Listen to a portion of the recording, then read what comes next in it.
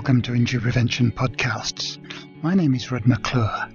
I'm editor of the BMJ journal Injury Prevention, and each month I chat with distinguished injury researchers and practitioners about topics of their interest.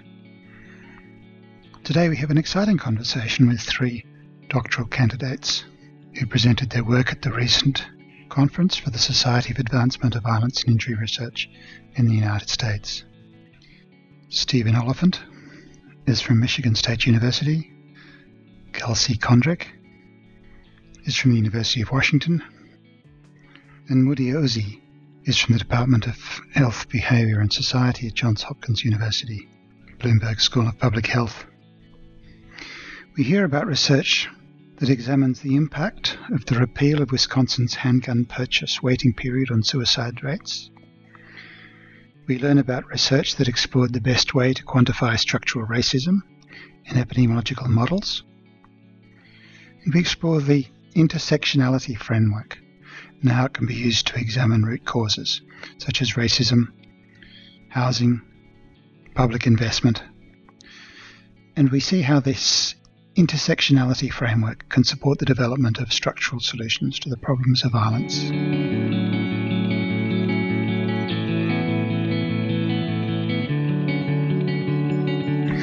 Hello, everybody. Hello. It's great to have this chance to chat to you all. And I might start off with introductions and with you perhaps first, Kelsey. Yeah, so my name's Kelsey Kondrak. I'm originally from Alabama, what we call the Deep South here in the U.S. And I moved here where I am in Seattle in 2015 to pursue a Master of Public Health. So I became interested in injury research during an epidemiology class taught by who is now one of my core mentors, Dr. Ali Rahani-Rabar, who does some really fantastic work on violence prevention, firearm injury, and that kind of spurred me to apply for an injury internship program where I met another one of my mentors, Dr. Moore. And so I've been with both of them for about 6 years, and I'm now a third-year PhD candidate at the University of Washington School of Social Work. Most of my research is around social workers' role in firearm injury prevention. And I think that firearm research has always really interested me because of how different the cultures are around firearms and firearm safety, where I come from in Alabama, where my family still is, and here in Seattle. And then for SAVER, I just finished up a term on the board of directors as the liaison between the Student and Early Career Professionals Committee and the board of directors. So that was a really fantastic learning experience. Thank you, Kelsey, and we'll come back to some of the leads you've given me there in a few minutes. Mudia, I guess you're in a different part of the country. Yes, I am. Hello, my name is Mudia Uzi. I am a fourth-year PhD candidate at the Johns Hopkins School of Public Health in the Department of Health, Behavior and Society. I actually am next door state from Kelsey. I'm in Georgia, from Georgia originally. And then I lived a lot, bounced around a lot after college for different places. And now I'm in Baltimore, in Johns Hopkins. I've been here for about 6 years. I worked here for a couple of years before I entered the PhD program. And I think the way that I entered the injury prevention field was through, I think a lot of the stuff that's happened over the last 6-7 years or longer around sort of like Black Lives Matter and issues around sort of police shootings and just also generally violence for people of color that really, really interested me. I was in a different field before, and I kind of shifted when I got into my PhD program into injury prevention. And so it's just been a really great learning experiences, and SAVER's been really amazing and kind of helping form that. I've also was on a training grant for a couple of years at Johns Hopkins. That's really been helpful. Through the School of Nursing, I've been connected within Johns Hopkins to the Center of Gun Violence Solutions and the Injury Prevention Center at Johns Hopkins. So those have always been spaces that have been really useful and helpful. And then also I'm part of a leadership program called the Health Policy Leadership Scholars Program.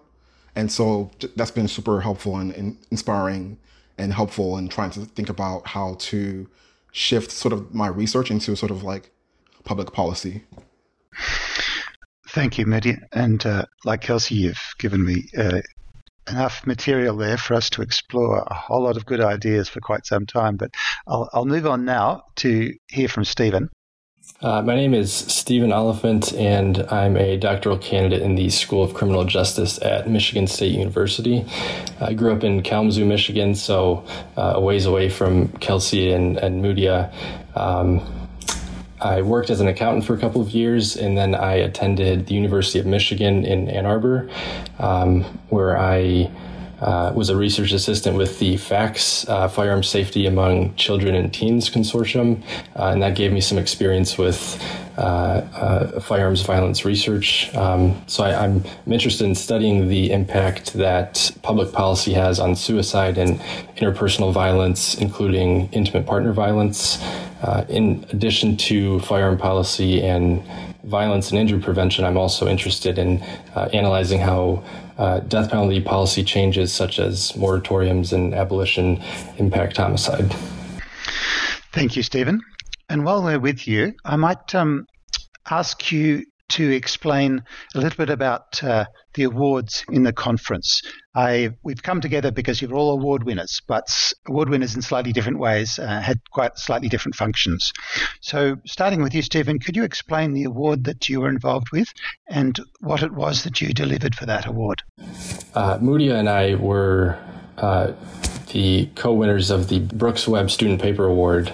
So we submitted before the conference a paper version of our presentation, which was then reviewed by researchers at SAVR and scored accordingly. And then we were determined to be the winners of that. And I won't speak for Mudia, but I received some great feedback from the reviewers that really helped me to improve my paper to then submit it to a journal in the next few weeks.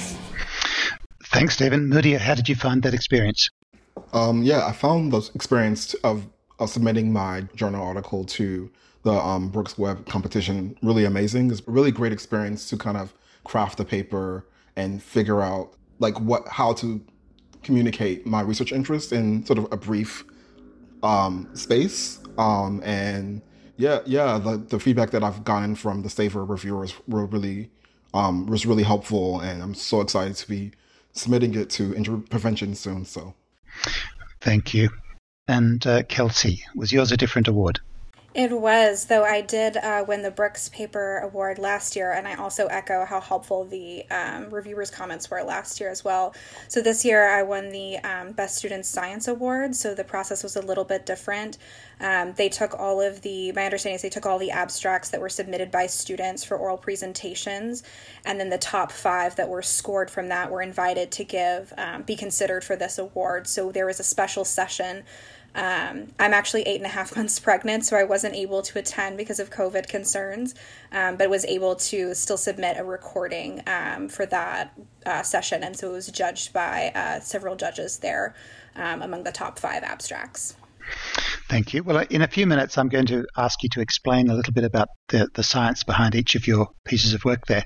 But Kelsey, you've given me a bit of a lead into a question about the conference itself. You were an online attendee by the sound of what you've just said. Could you give me just a snapshot of the highlights of the conference for you? Yeah, absolutely. So I was sad that I wasn't able to attend in person, but so incredibly grateful at how hard the SAVR board and the conference organizers worked to make the hybrid conference, the online experience, still really fantastic. They worked really hard to make sure we still had networking opportunities. I think the world of injury prevention researchers is really quite small compared to many other disciplines, and so networking as a student is really critical, and so I did not want to have to lose out on this opportunity, especially with the downsized conferences in past years. So I was able to attend kind of the online or the opening and closing sessions virtually, and then still was able to, view all of the talks and have other people view my talks. So I was able to kind of network with folks mostly over email afterwards, get some great feedback on my work, and kind of ask questions of other folks. I think my favorite part of the conference was actually the student plenary speaker. Julie Ward gave a really fantastic talk on mentorship.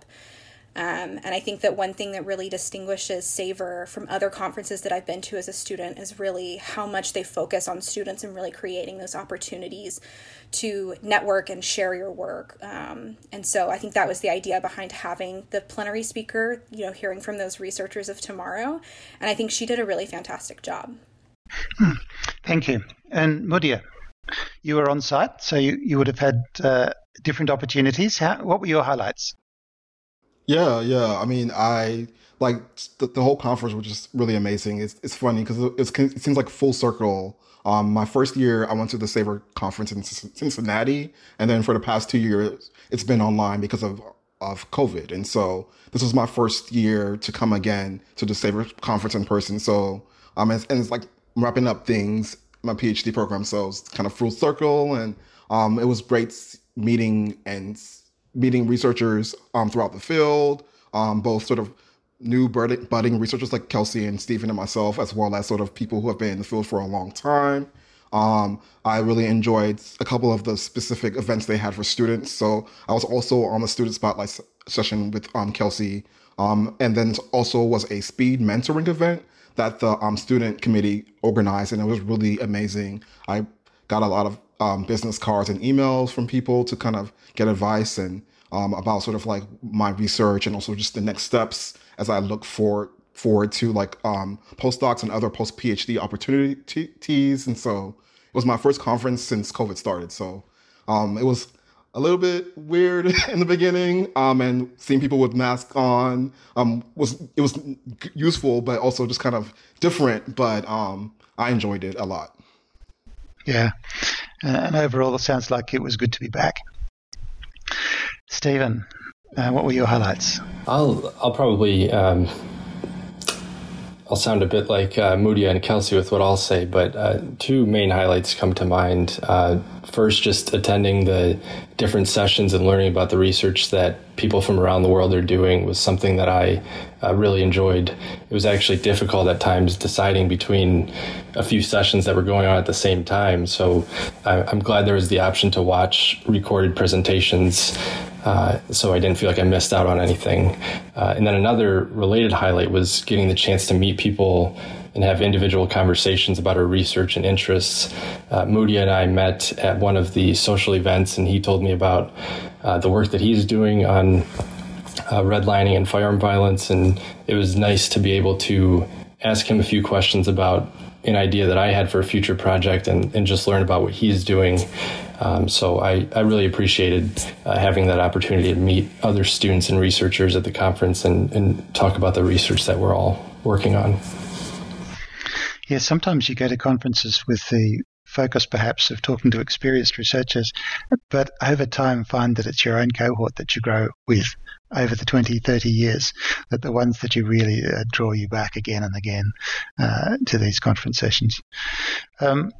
It's time now, I think, to get into the deeper aspects of the research that you're actually talking about at the conference and the papers you presented and were clearly recognised by your peers to be excellent pieces of work. So who'd like to start? Shall we perhaps go back to Kelsey?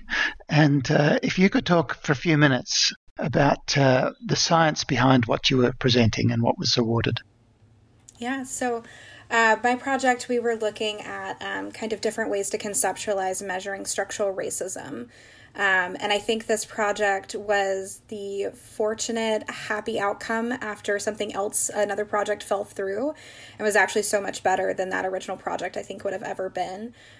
Most of my background is in qualitative research, so I approached one of my mentors, Dr. Rahani Rabar, asking if he had any projects that I could help with that would help me gain some quantitative skills as I was kind of transitioning to a new phase in my PhD. And he had a great idea looking at doing some policy research, but as we started trying to pursue that project, we realized we just didn't have the data that we needed.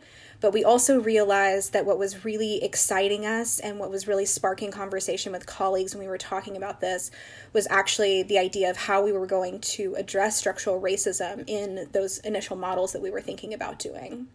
So we decided to just kind of run with that as we were kind of approaching the time period, the ending time period of when we needed to wrap the project up. And we wanted to really just build kind of a skeleton that other researchers could use, fill in the blanks specific to their own research projects of how they could potentially measure structural racism in models. So when we were going to the literature, we were seeing that people who were doing similar work they were conceptualizing structural racism using these disparity metrics. So they'd create these disparity ratios. So instead of looking at absolute poverty levels, they would look at Black divided by white disparities in poverty. But what we were also noticing is they were still controlling for the percent of the population who are Black, which is a measure of race instead of measure of racism. So conceptually, that's not making sense. Why we would still be kind of adjusting for both things. So we wanted to see, let's test this idea empirically and see, is that really actually making sense the way to do it, or should we be doing it in this more kind of conceptually, theoretically appropriate way? So we decided our outcome would be firearm homicide victimization. And we went back and looked at other researchers who were using that as their outcome. And what kind of constructs they were using to measure structural disadvantage or structural racism. So we picked poverty, education, labor force participation, percent of single-parent households, percent living in rental housing, and arrests for index crimes. And so we modeled each of those separately, looking at just the kind of absolute level of things of each measure. So absolute level of poverty. One looking at that measure plus percent Black, one looking at the absolute level plus the disparity ratio of structural racism that we were calculating, and then one model including all three. And I think what we found was really exciting in terms of how consistent the results were. We looked at a bunch of different measures of model fit. We were looking at point estimates and statistical significance. And across all 6 independent variables, the only time percent Black was not ever statistically significant. The point estimates were hovering around 0. The disparity metric was always statistically significant and was always, quite far away from 0. And consistently, the model that was including the disparity ratio and not including percent Black was performing the best across all of the different measures of model fit. So I think that what that was kind of telling us is that with this outcome, these exposures, that adding the percent of the population who are Black into the model just isn't really adding beyond these measures of structural racism.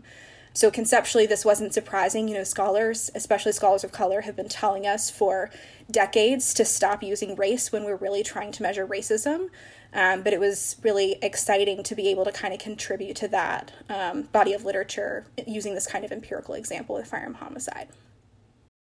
Thanks, Kelsey. It's a nice depth of methodology there, but it's came to a neat summary outcome, which is satisfying in research when it does do that, doesn't it? The next step question is, what do you do from here? But I'm not going to ask you that question because it may come up in some of the other answers, but it also may be too big to address. But clearly, if you're going to dive into that answer, if I gave you half a chance. Across to you then, Mudia. How would you like to talk about your work? Yes, thank you. So what I did for my research, I basically used a intersectional framework called intersectionality to look at sort of the relationship between 2 forms of racism, which are redlining and racialized economic segregation, which is a combined racial and economic segregation in relation to non-fatal shootings in Baltimore City. And so I guess the way that I came about this research was that I've been really interested and influenced by a lot of the new research coming along around redlining. And so I was trying to see how I could have a unique spin and interesting spin to the research that's been going on so far. And so I learned about a intersectional framework of looking at 2 forms of oppression intersectionally through a class I took a couple of years ago. And I decided to kind of use that framework to look at sort of how these 2 forms of oppression, redlining and racialized economic segregation, can intersect with one another to produce violence disparities, if so.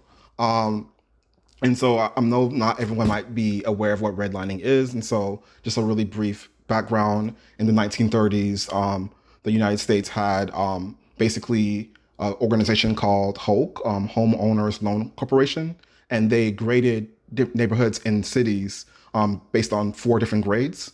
And those grades had long-lasting impacts in the sense that the grades classified neighborhoods based on what they view were the worthiness of investment in those neighborhoods.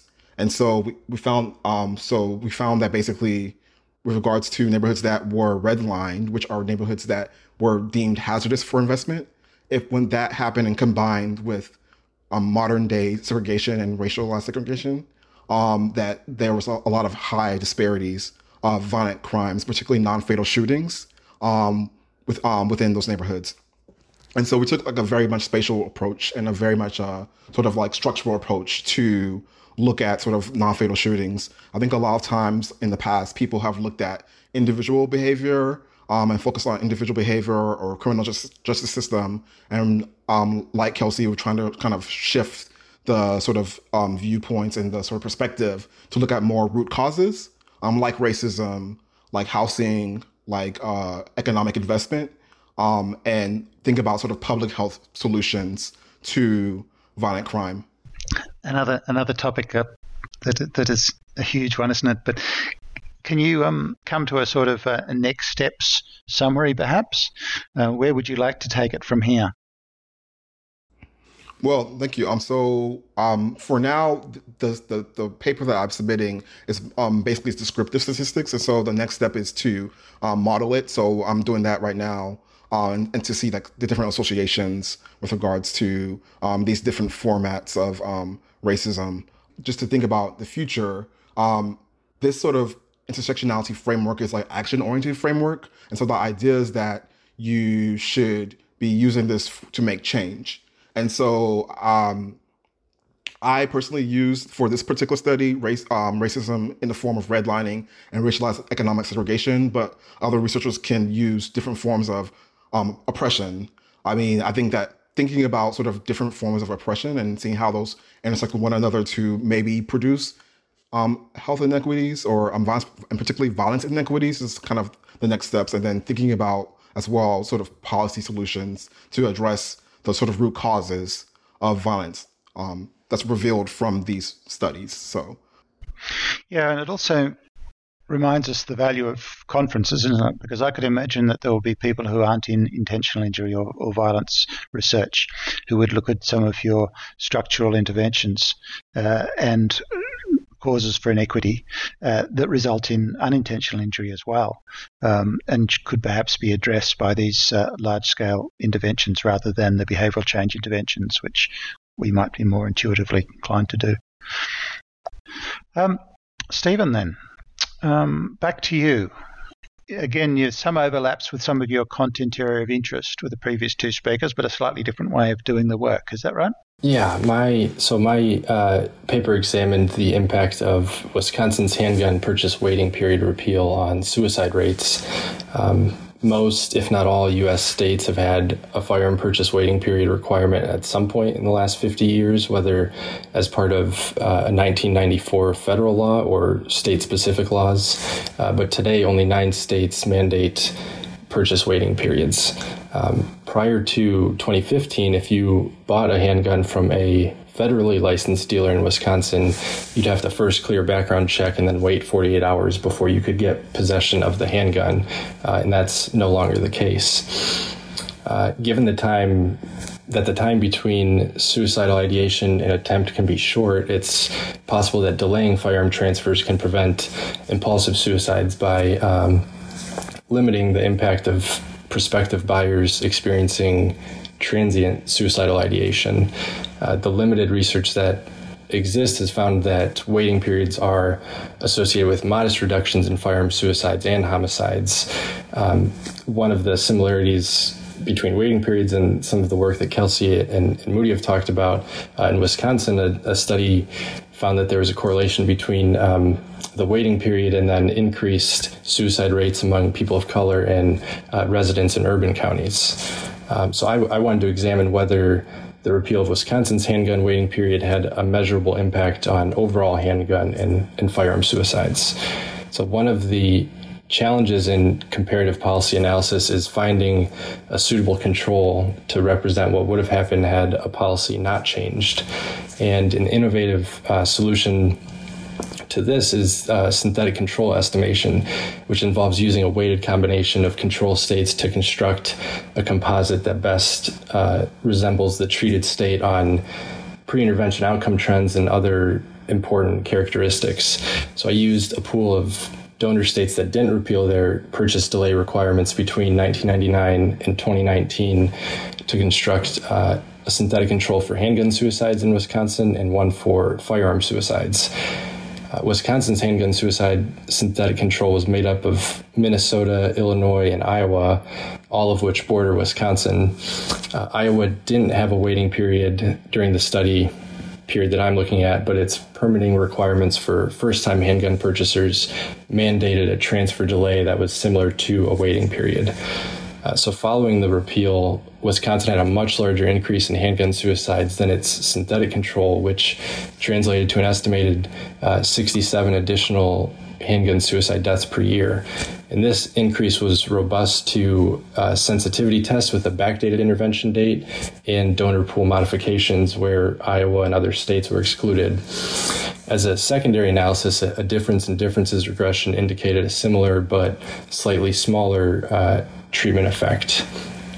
There was also a significant increase in the proportion of overall suicides that involved handguns following the repeal, although there are differences in how consistently states classify handgun and long gun firearm suicides. This increase appeared to be unique to Wisconsin.